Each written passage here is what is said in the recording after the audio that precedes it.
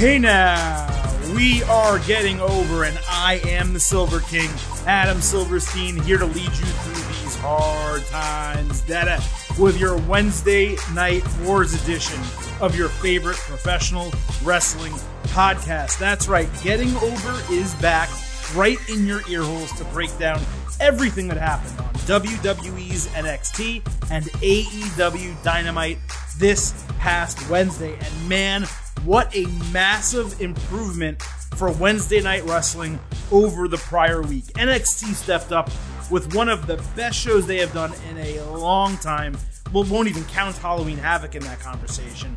While AEW Dynamite rebounded in a massive way from last week's episode, which I know some of you liked, but I personally did not. I found it not very enjoyable. This week, completely different, very much like what AEW gave us. We have a long show with plenty to talk about today. So before we get into it, you guys know the deal. We take care of a little business on this damn podcast. Number one, head on over to Apple Podcasts.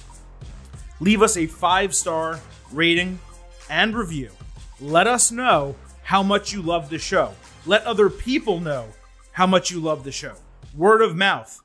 That is how this thing will grow. I'm not talking about the Ludacris album. I'm talking about you actually telling people that you like the Getting Over Wrestling podcast. Send them the link. Let them know how to subscribe. And tell them to follow us on Twitter at Getting Overcast. That is almost as important as the 5-star reviews. The subscriber numbers going up. The follower numbers inching up. I need those going a little quicker. Hopefully you all can contribute to that. Now, as I've said numerous times over the last couple of shows, we have a big month coming up in the Getting Over universe. Just wanted to update you guys on a couple things. Number one, I have confirmed a second big interview for the month of December. Very excited to get both of these done. We also have the special 100th episode of Getting Over, which will hit your ear holes early in the month of December. Very excited about that. Now, over the course of this year, since we debuted in March and things have been rolling through, there was a period of time where I asked some of you to contribute to the show. Help me get equipment, pay for some of the hosting, the things I needed to get the podcast off the ground. And those of you who contributed and others of you who wanted to but kind of missed the window that we did it, I cannot be more thankful. But look, the Silver King screwed up because I asked you guys for that. I said, hey, look, I'm going to do some special things. And I didn't necessarily follow through with those special things in due time. And that's largely because of my job, my life, the weather, some things that are happening nationally. There was a number of reasons why that was the case. But that is all now finally coming together. The 100th episode of the Getting Over Wrestling podcast. I've already said it's going to be special. It is a viewer request, a listener request. Something that a couple of you said you wanted on the show, I am going to give you for the 100th episode. Other ideas, other things I've talked about, pay-per-view rewinds, listener chats, you guys coming up with ideas for new spots on the podcast. All of that is open and possible. In fact, we are going to do, for the first time ever, a live pre-show audio chat ahead of WWE Survivor Series this Sunday. If you follow us on Twitter at Getting Overcast, I will send out a link probably on Friday or Saturday of an app that you can download. It's called Locker Room, and I will be creating a channel within that app, going ahead and doing a pre-show on our own for Survivor Series 2020. Right now, looking at probably doing about 30 minutes, but it's really cool. I will be able to host a room. I'll discuss Survivor Series.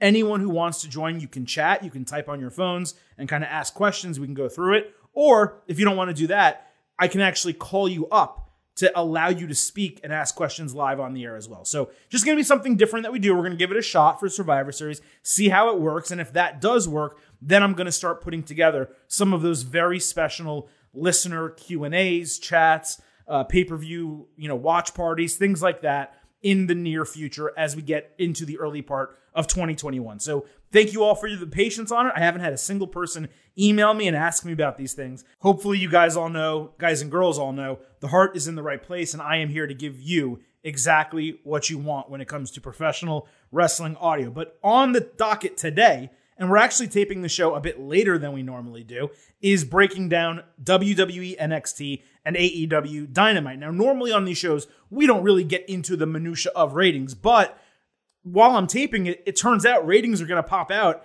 just around when we're getting started. So I'm going to talk NXT, and then you know what? I'm going to pause. We'll do a quick little ratings discussion, and then we'll head on over into AEW Dynamite. Now, with NXT, and that's where we're going to start, there's been a couple weeks recently where I've noted it has not really given us a main storyline or a key storyline on the show, which has led to some uneven episodes.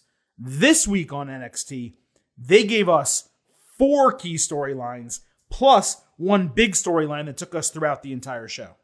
And the show quality itself was off the charts. Truly, it was one of their best episodes, start to finish, of the year, coming off a week that was pretty mediocre. As I said earlier, both NXT and AEW last week didn't really deliver for me, but this week they really both knocked it out of the park. NXT slightly more so due to the insane quality of a couple segments, namely the main event. But this was an exceedingly entertaining episode of NXT. So let's get started with the 4 main storylines. We'll roll through and kind of talk about everything else that went down. We'll start again with the main event, the NXT Women's Championship, where you had Io Shirai defending against Rhea Ripley. Now, NXT did a fantastic job promoting this as the main event throughout the entire show. We talk about it all the time. Video packages, predictions, etc. I love the presentation of the title match. They made it feel like it was prestigious and significant at the same time. It started with 25 minutes left in the show, not counting the overrun. The one mistake that NXT made was announcing basically that the title match would not be the final segment, even briefly cutting into it to let people know Finn Balor would be arriving and the champion would talk after the match was over. I like the ploy from a ratings perspective over the final 2 quarter hours, so I appreciate the decision making there. But to me, saying that you're going to have a title match and then you're going to have a segment unrelated to the title match afterward, it basically tells you the title's not going to change hands. Because under no circumstances would you do a title change and then cut off that moment. You just wouldn't do it that way. So that, to me, gave away the match almost before it even began. That was a disappointment, even though I had a feeling the match was going to go in this direction anyway. Once they got started, though, the action was top tier. Shirai took a header off the ring apron. She got checked out for injury a little bit during a commercial. They did some great work in the turnbuckles, with Shirai hitting a German suplex from the second rope. She put like a top tier, top level wrestling clinic on this whole match and had the momentum offensively for most of it. She worked on Ripley's left arm over and over again. It felt like 10 minutes with inventive hyperextension type of moves. Ripley eventually hit a superplex for a 2, and NXT started piping in the NXT chants, and this is awesome chants. Ripley dominated Shirai then with an inverted Texas cloverleaf, spun her around, slammed the champion into the mat. Shirai countered the Riptide with an armbar, held onto it all the way through a slam. Ripley dodged 2 different Tiger Fate kicks, but Shirai hit a third, plus a missile dropkick, got a 2.5 count. Ripley then hit a lariat on Shirai after she landed on her feet after missing a moonsault, but Shirai countered the Riptide this time into a DDT. She then flew through the ropes and hit Ripley with an incredible sunset flip powerbomb through the announce table in an absolutely insane spot. Ripley just broke the 10 count, getting back into the ring, and as soon as she rolled inside, Shirai saw her, caught her with the Asai moonsault for the 1-2-3.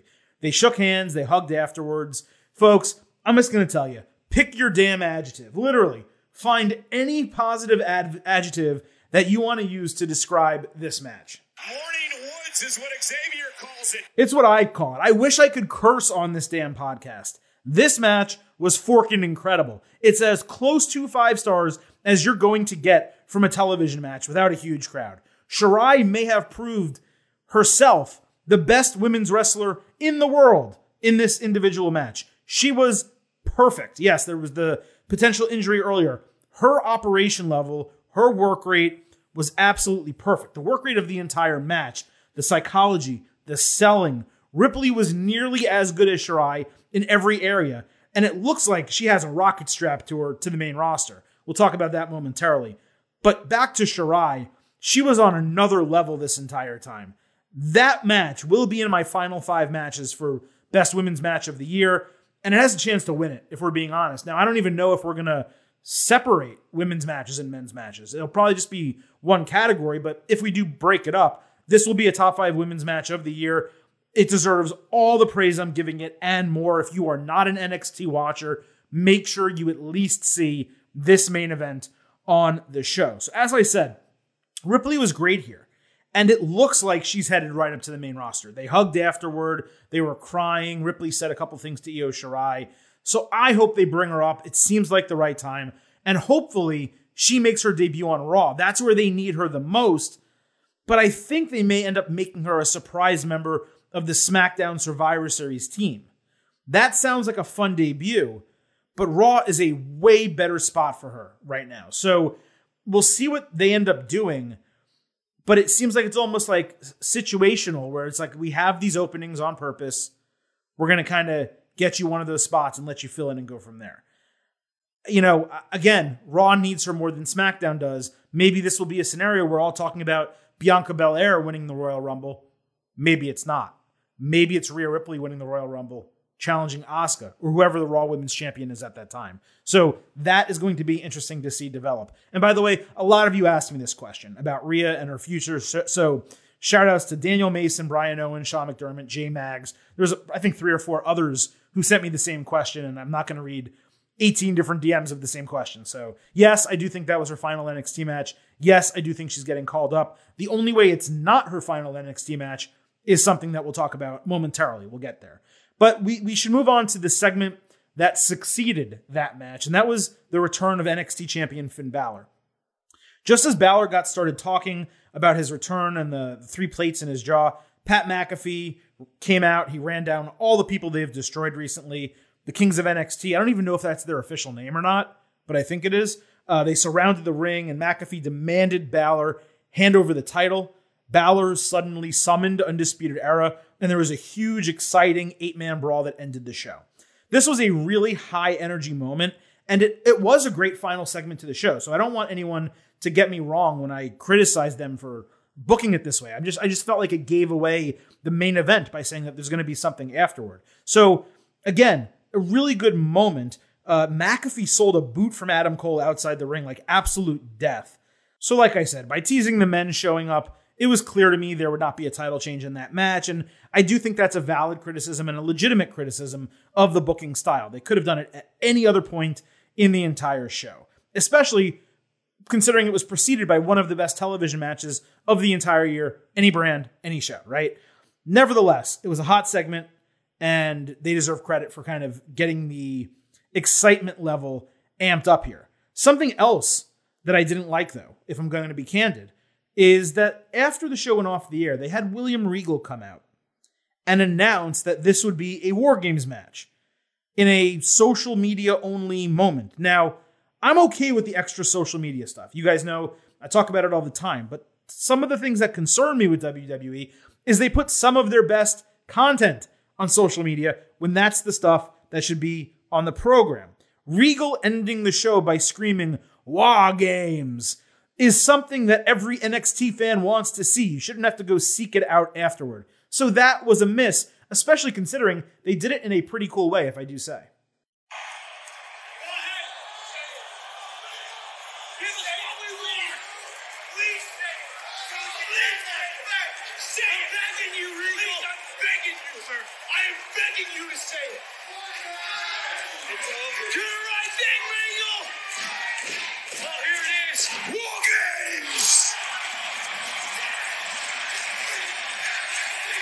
I mean, that's a moment that makes you pop, right? When William Regal says that. So put that on the damn show. Like, what are you doing just throwing that up on Twitter and YouTube afterwards? It's so ridiculous. I know it's a nitpick, but I mean, come on. What are we doing here? With that, though, I should mention, they announced NXT TakeOver War Games for December 6th they did a Shotzi Blackheart type of promo for it. It's funny, by the way, that she's become like the de facto special event promoter now. But it's also really good for her career long-term that they see that ability in her, where they think that her promoting something will attract people to actually watch it. And I'm excited for War Games. It seems like we're getting a men's and a women's match this year, and they did not waste any time building it. In fact, the truth is they've been building the men's storyline for 6 weeks, ever since TakeOver 31. And for the women, it's been in effect over the last couple of weeks. I'd say definitely since Halloween Havoc, maybe even slightly before it as well. So again, credit where it's due. I'm excited for War Games. It feels like, look, if you're going to do it, why miss on these little, some may say trivial, but I don't, things that matter? Give us the moments that fans want to see. Now, we talked about basically the men's War Games, 4-on-4, Undisputed Era against the Kings of NXT. Again, I don't know if that's their name, but nevertheless, group versus group, faction versus faction.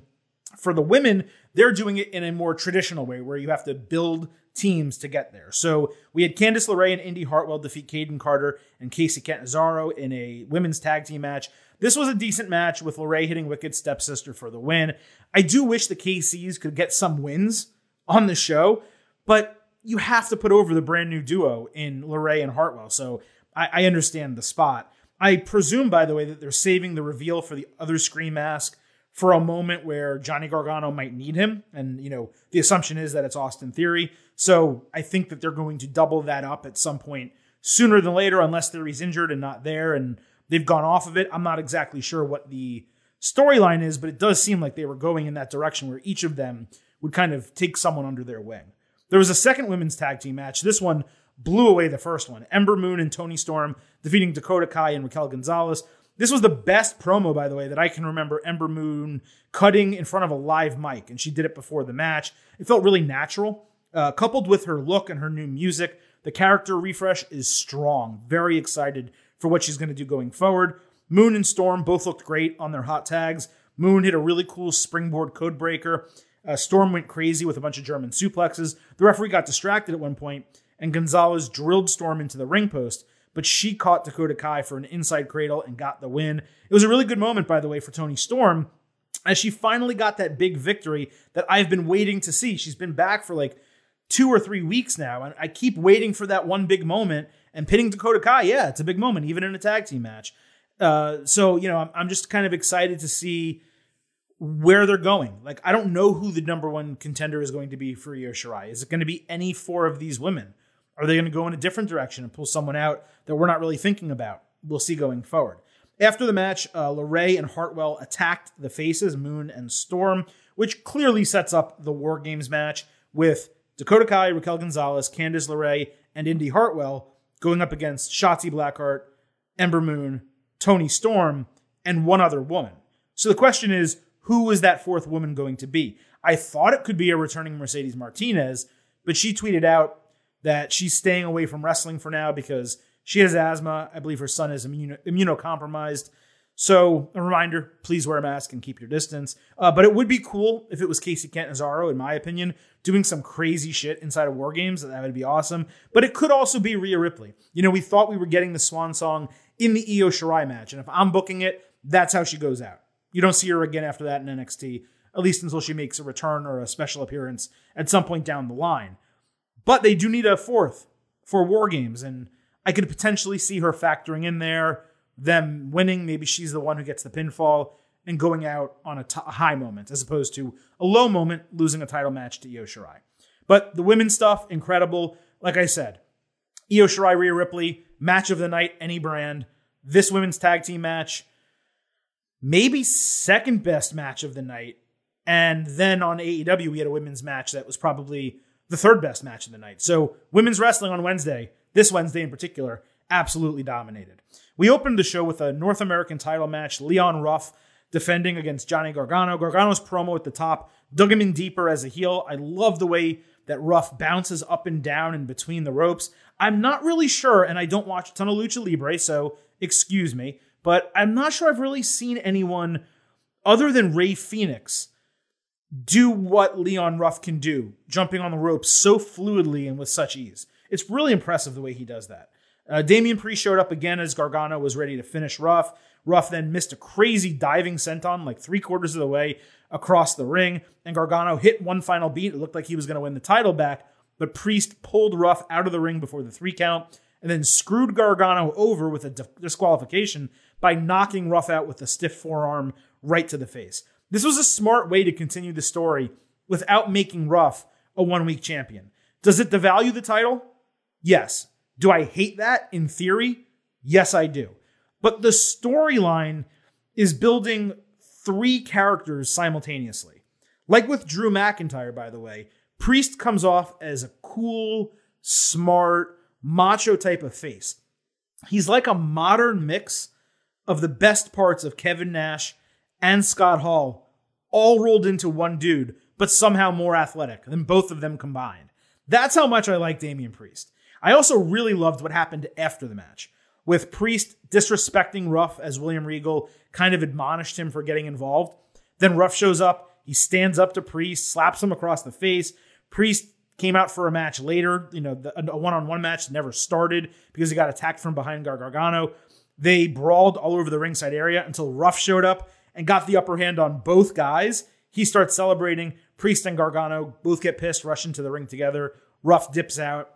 And now he's the, plucky babyface North American champion. As I said, NXT has found a cool way to develop all these characters in one storyline. I do want the title to be treated more seriously, but it seems like they're setting up for a triple threat match and a title change at War Games. I can't see a scenario where we come out of War Games and Leon Ruff is still the champion.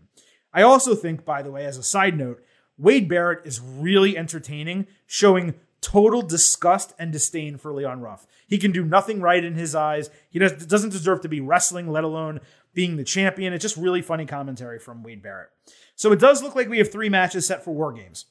The women's match, the men's match, and a triple threat North American title match. The questions that exist are whether the men's or women's NXT titles, the main ones, are going to be defended. I could definitely see Balor going up against someone like Kushida. But I'm not sure that Shirai really has a challenger given what all the other women are doing. Now, I did mention, of course, and I would be remiss not to say, I pegged Rhea Ripley in that 4th spot in the women's War Games match. Well, the other option is if Rhea Ripley is gone, and she does show up, let's say, on Survivor Series, you could put Io Shirai in there and not have a women's title match on the show. So I do think that's another option that they could go with, but at least I know for a fact we're going to get 3 really exciting matches. The question is, how are they going to fill up the rest of that show? Are they going to give us Grimes and Loomis? I don't know, but let me go ahead and move on now and tell you why I don't want that. Because we had Dexter Loomis and Cameron Grimes in a blindfold match. Now, admittedly, this is one of my least favorite stipulation matches that you can make. I prefer guitar on a pole to a blindfold match. It's clunky. You never really get good action. Usually someone takes their blindfold off when the referee gets knocked out. For me, this was horrible. The ref got beat up and the blindfolds immediately came off. Loomis dominated. Grimes ran away. This feud should have ended at Halloween Havoc. Neither guy is benefiting from this continuing. It was slow. It was boring. For me, it was bad from start to finish. It ended in a no contest. I don't think the match or the feud at this point is doing anyone any favors. Halloween Havoc, it worked. Going forward past that, the fact that it's continuing is like Raw and SmackDown booking, not knowing when to end a feud. This was a short feud that should already be over. And look, if you want to give me one more match on TV and end it, that's fine. But if you're putting this on TakeOver, for me, and maybe they'll prove me wrong. For me, this is not a TakeOver match. Block at 0. We had Kushida defeat Arturo Ruas. Ruas returns to NXT after being in Raw Underground, having a couple matches on main event. He was even drafted by Raw last month. I like his skill, and I hope they eventually can do something to make all of this work for him. But obviously in this match, Kushida would be the one going over. He put the hoverboard lock in. It didn't get it done, so he tied Ruas up with an awesome pinning combination. It was good for both guys, ultimately. Ruas was not treated like a jobber in the match, but Kushida needed to get the win, and Kushida did get the win. We had Timothy Thatcher defeat August Gray. This went longer than I expected, with them giving Gray some run. He lost it when he went for a high-risk springboard somersault. I'm not even sure what the move was, but Thatcher hit a double underhook slam and then a necktie type of submission for the tap out. Tommaso Ciampa immediately came down, stared Thatcher down as he backed away. Thatcher's like, I ain't got no problem with you, Ciampa. Ciampa looked pissed. He wanted to fight. And later on, he said that's exactly what he would do. I would love to see this happen. These guys go crazy in the fight pit. I don't exactly know if that's the direction that they're going to go, though. And I do have a DM slide from Chad Placinka at I Don't Exaggerate. He said, I have a little in the way for criticism of NXT tonight, but I have chosen some because Thatcher and Ciampa. Isn't Thatcher likely to be more on the old school side of things and the one that Ciampa would side with in the respect department? So what Chad's talking about is that last week Ciampa cut in a promo kind of saying he hates how the NXT locker room these days gets things by complaining and without deserving it, and just think that they should be given all these opportunities. And I thought that was setting up a gimmick and a storyline for him. So Chad's right. Having him start a feud with Thatcher coming out of that promo last week does not make any storyline sense. Thatcher might well be the opposite of that. Not a guy who you would think would complain and bitch and moan, but would do it old school by beating people up and earning his spot. So we will have to kind of see what the storyline is there. Maybe they're going away from it temporarily. Perhaps they had Ciampa pegged to feud with someone else and they're not able to do it, so they're moving in a different direction. I don't have that answer, but I do agree with you, Chad. It is a hole in logic. And when you combine that with the Grimes-Loomis match, and really the Thatcher-Gray match itself, the match, forget the Ciampa part, it wasn't a lot of exciting stuff during certain mid-parts of the show. But I did, of course, go through and note those 4 big topics, those key storylines, at least one really big match, that main event match. That got me excited. That got the juices flowing for a really good episode of NXT. And I would be remiss to finish here without talking about one of the final things that happened. William Regal checking on Boa at his home after he didn't show up to the PC for a week, and Xia Li has not shown up to the PC for 2 weeks. Boa opens the door. It looks like he has black eyes or that hasn't slept in a while. I'm not sure what they were going for with the makeup there, but he keeps saying she's coming. And then he closes the door in Regal's face, and Regal has no idea what's going on. So we assumed incorrectly. And by the way, this is the definition of like unconscious bias. I assumed that there would be some dude, some guy who would be running this whole show and pulling the strings and stuff. Turns out there might be a higher power. It seems like they're indicating that, but it looks like it's a woman, which obviously is good. And it doesn't help narrow down the options at all, because this seems to be a storyline, at least for me, based somewhat on their Chinese nationality.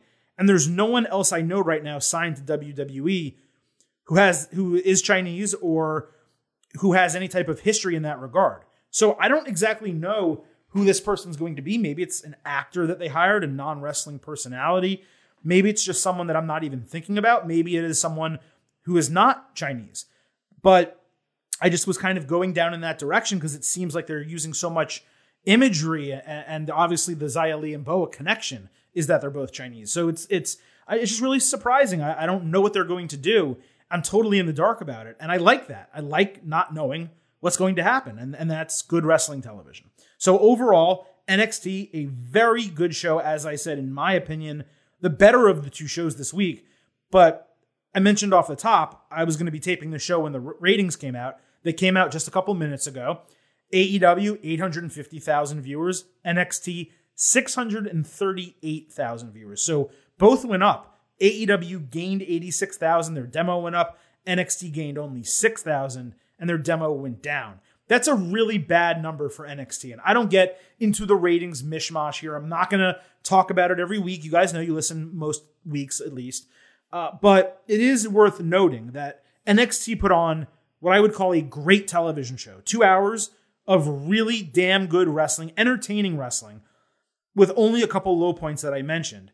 And AEW is the one that gained 80,000 more viewers than NXT did, despite the fact that there was the NXT Women's Championship main event featuring 2 of their biggest stars. That's a huge main event to not draw a bigger number. I didn't expect NXT to suddenly beat AEW this week, but I did think they'd be in the low 700s and AEW would be in the 800s. Instead, they're at 638, which is, granted, it's higher than last week, higher than the week before that, but you're talking incremental amounts. This is not anything significant. When NXT decides to blow it out and put on a special card, Great American Bash, Halloween Havoc, they can beat AEW, and they do, and they put up really good numbers. But the weekly show not having this much interest, it's really a pox almost on WWE for their lack of promotion for the brand. They do talk about it on Raw. Usually it gets, I believe, 2 mentions. but they don't really have the announcers promote it. They don't have Tom Phillips come out and say, hey, huge main event on NXT this week, on SmackDown during on Fox during a network television show. They don't have Michael Cole say, you have to tune in to NXT this week and see what's happening. They have all these channels and all these ways to promote their products, and they spend all of it on Raw and SmackDown. And if you don't promote NXT, people are not going to see, arguably, in my opinion, the best wrestling of any of the 4 brands that exist, but at least WWE's best and most consistent product. Even if you like AEW more, you probably can agree NXT is the best thing that WWE offers. So that should be, for them, a really disappointing number. As a viewer of all of these shows, it's disappointing for me to see a show do that bad. And they really need to pick it up. That is going to be a long-term problem if they can't put a really damn good, huge title match in the main event and they only draw 638. And I know you're going to tell me, hey, there was an NBA draft. Okay, great, there was. AEW, which is on TNT, which is an NBA channel, they weren't airing the drafts, but my point stands. They did 850. They were up 86,000. So that's not an excuse. I don't want to hear that. So let's move on to AEW Dynamite. As I said, also a really good show this week. The only thing it didn't have that NXT did have was that big storyline, that big moment, the thing that you really cared about that was getting you to tune in. But apparently it didn't matter, right? People tuned in anyway, despite not really having that. I do think, though, that AEW, whenever it advertises its stars, the Young Bucks in a match, Kenny Omega is going to be on there, Jon Moxley is going to be on there in a contract signing, Cody's going to have a match. It is pretty notable that whenever they do that, they see their ratings go up somewhat significantly. And it just goes to show that there are big stars in AEW, and there's people who will tune into AEW for those stars. Now, the question is, will they stick around? God forbid, if a couple of them are out or injured or whatever simultaneously, what will happen to those ratings if that happens? I don't know. But when they promote that they have big names on their show, people tune in, and they deserve a lot of credit for that. And they also deserve a lot of credit for booking a damn good show with a lot of those names all together on the same show. It opened with the Young Bucks defeating Top Flight in a non-title match. This was exciting. Top Flight definitely looks like a team that could be something, in the long run. Still obviously green, but it was nice that they got the opportunity. Hopefully it leads to something for them down the road, whether with AEW or elsewhere. Angelico and Jack Evans attacked them after the match. So I assume Top Flight's going to get at least one more match on Dark. So maybe you'll go tune into that and see them again.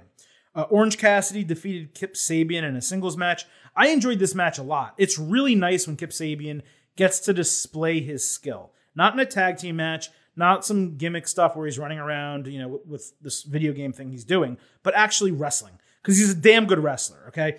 Orange Cassidy locked Sabian in the mousetrap, got the win, which was the right result considering how much Orange Cassidy has lost recently.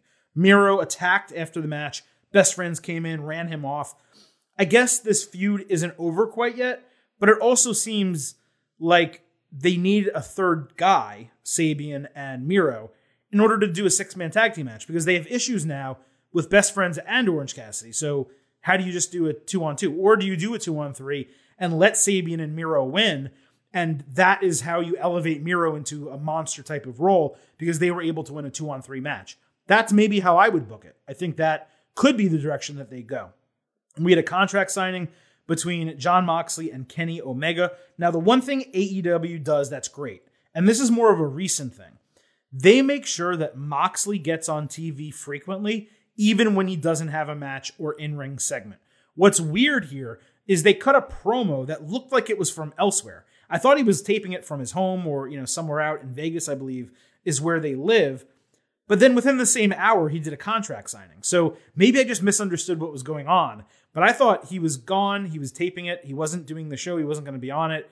And then all of a sudden, I come to find out there's a contract signing. He also, in his promo, it was good, but he casually announced, just as he's speaking, talking about Omega and fighting and all this type of stuff, casually says that Renee Paquette is pregnant. That's incredible news. Very happy for the both of them. Obviously, we are big Renee fans on this podcast. Certainly Jon Moxley fans as well, but big fans of Renee. Just such a typical Moxley thing to do, to casually throw out yeah, my pregnant wife, right in the middle of a wrestling promo. He's probably going to do like the gender reveal simultaneously while having barbed wire like scrapped across his face. It's a boy. Something like he'll do something like that. Moxley's a character, and that was just funny. I popped for it. Fans were really excited. Congratulations to John and Renee. Hope the baby is happy and healthy whenever it is born. Omega came out to the ring for the contract signing. He did an intro that, again, was over the top, exaggerated, and pretty funny. It's clear he's getting arrogant, full of himself, getting a big head now that he's a singles wrestler again. He looked like $1 million all suited up. He actually kind of looked like a early 90s, late 80s drug dealer more than anything else. But he had the cleaner glasses on. He's there. He's getting ready for Moxley to come out. Turns out Moxley got attacked backstage and is unable to sign the contract. So the first thought, of course, is Omega attacked Moxley. Maybe not. Maybe another member of the Elite did. I happen to think it might be Hangman Page. We'll find out, but that is the Silver King's guess.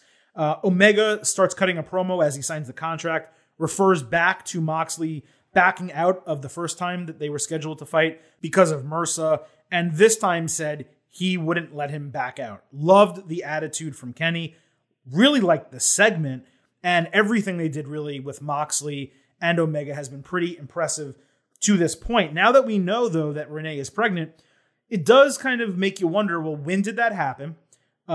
Did that have any contribution to her decision to step away from WWE?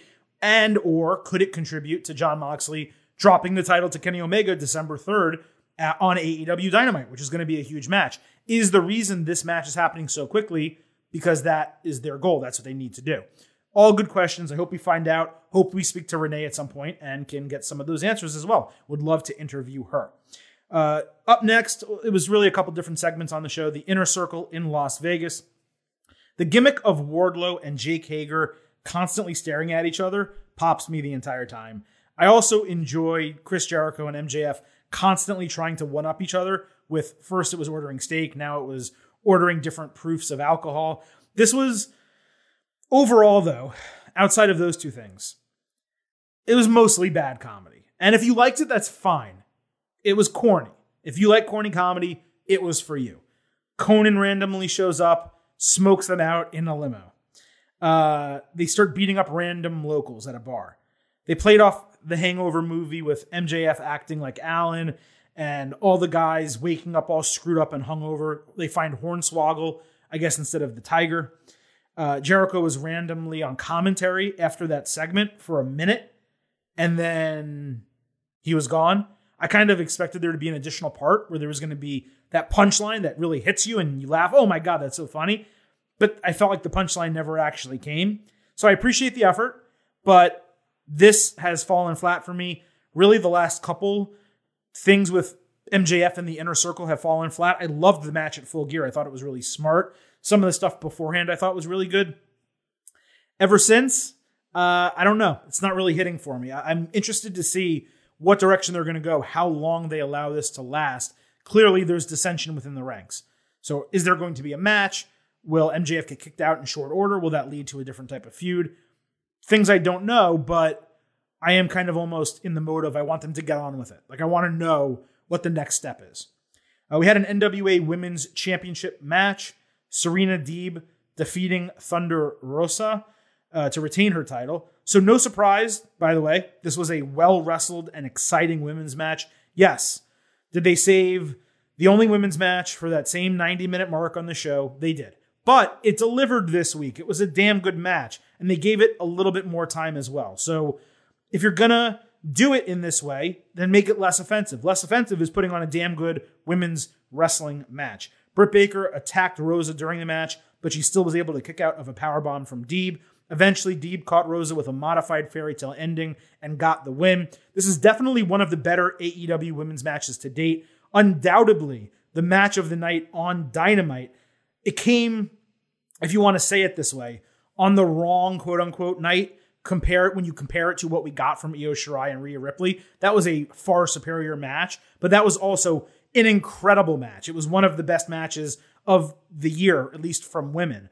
That blew this away, but that doesn't matter because Rosa Deeb was a great match, and it was a great television match for AEW to see women get that type of spotlight. Again, get that type of time, get that type of booking where you bring Britt Baker into it. Now we're getting Britt Baker back on television, presumably in a feud with Thunder Rosa.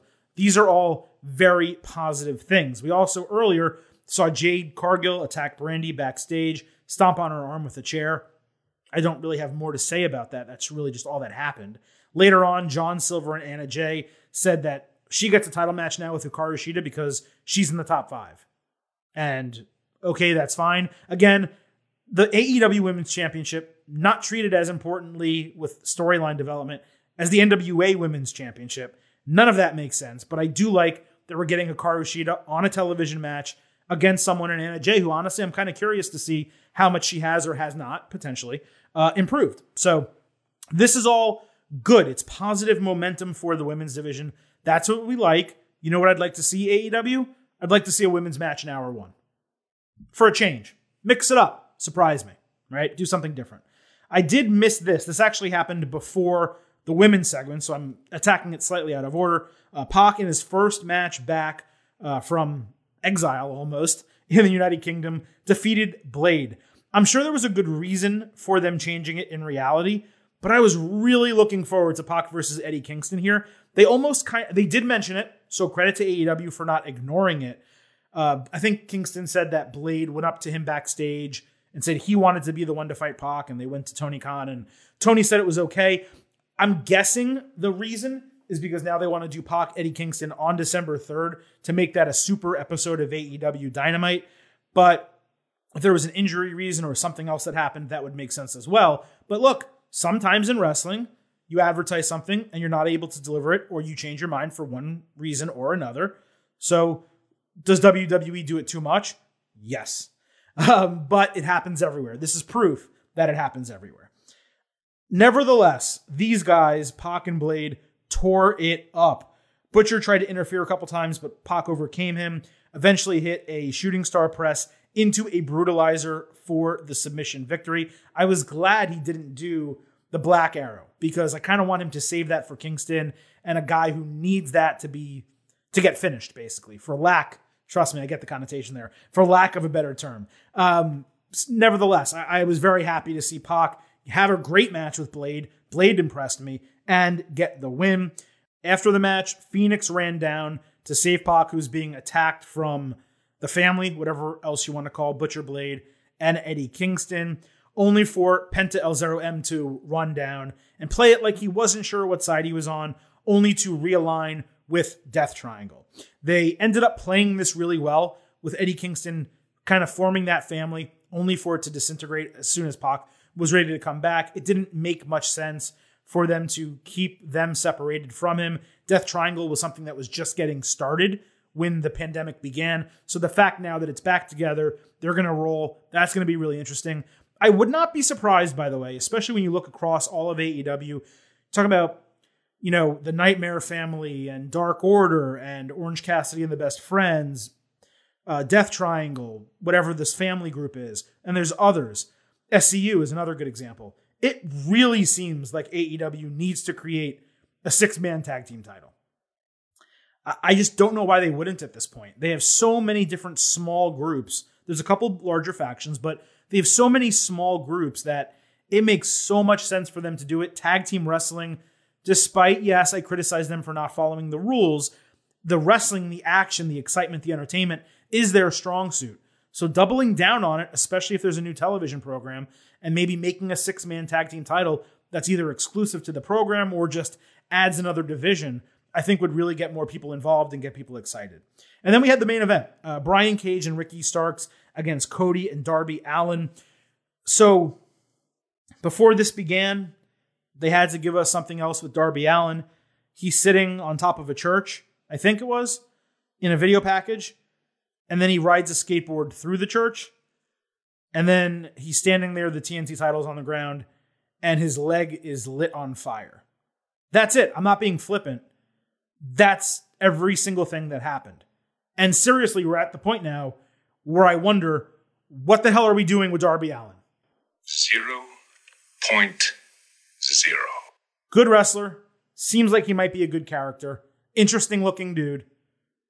The gimmick, the video vignettes, it does not work for me. Maybe I'm out of touch. Maybe I'm old. It's possible.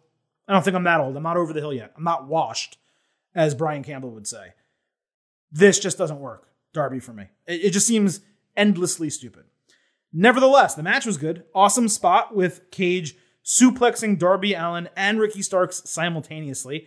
This was totally, by the way, a tornado-style match, even if, rules-wise it wasn't. These guys were all in the ring without tagging basically forever. Darby hit a great Yoshi Tonic on Cage. He got a 2.9 count. Cody hit Starks with a Crossroads. Then Cage annihilated Darby when Cody ducked out of the way from, I think it was a clothesline. He hits Cody with an Olympic slam. Cage then beats Darby, the brand new TNT champion, with an avalanche drill claw, which is his finisher, not the avalanche part, the drill claw. On one hand, it took an avalanche version of his finisher just to beat Darby Allin. And Cage and Starks have needed a big win for weeks, a truly big win. This was one of those.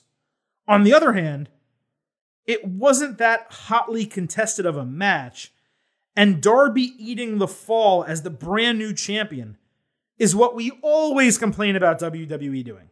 Why would you have your brand new champion lose immediately in a non-title match? And the answer, generally, is to set up a title match.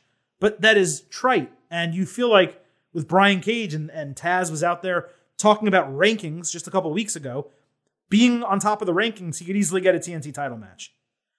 So the booking was correct on one hand because Cage and Starks needed to go over. But I probably would have put them over Cody.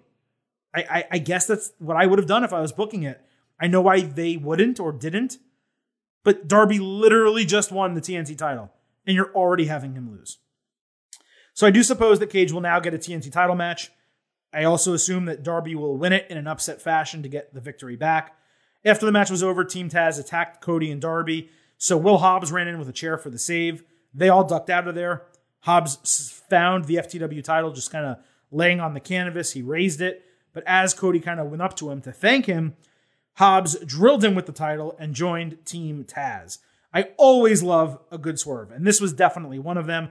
Hobbs actually fits with Taz best out of all three of the guys. He fits better than Brian Cage does, and he fits way better than Ricky Starks does, who does not need someone else to be his mouthpiece. So to me, it's a welcome surprise and a damn good piece of booking for them to tease us with this Will Hobbs thing and then kind of almost hit us over the head with it and say, yeah, we're not only are we finalizing it, are we paying off the storyline, but we're doing it in a way you did not expect. So kudos to AEW for that. So look, I got a couple DMs after last week's show. You're too hard on AEW. Well, guys, I tell you what I like and don't like.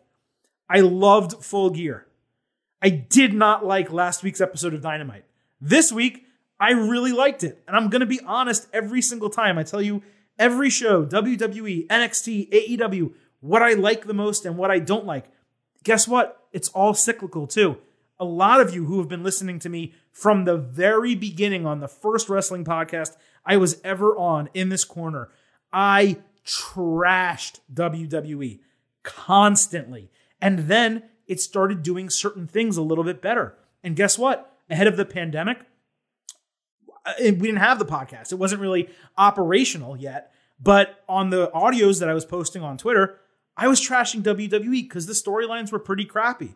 But ever since the pandemic started, WWE has stepped up. It's done a better job, not a great job, not a perfect job, but a better job. NXT is rolling. AEW, for the most part, is rolling. So when these things are great, when they're good, when they're bad, when they're terrible, I always will be honest with you. I'm going to tell you exactly what I think for better or worse, and it continues here. Now, folks, that is it for the AEW and NXT podcast where we broke down everything from Wednesday night.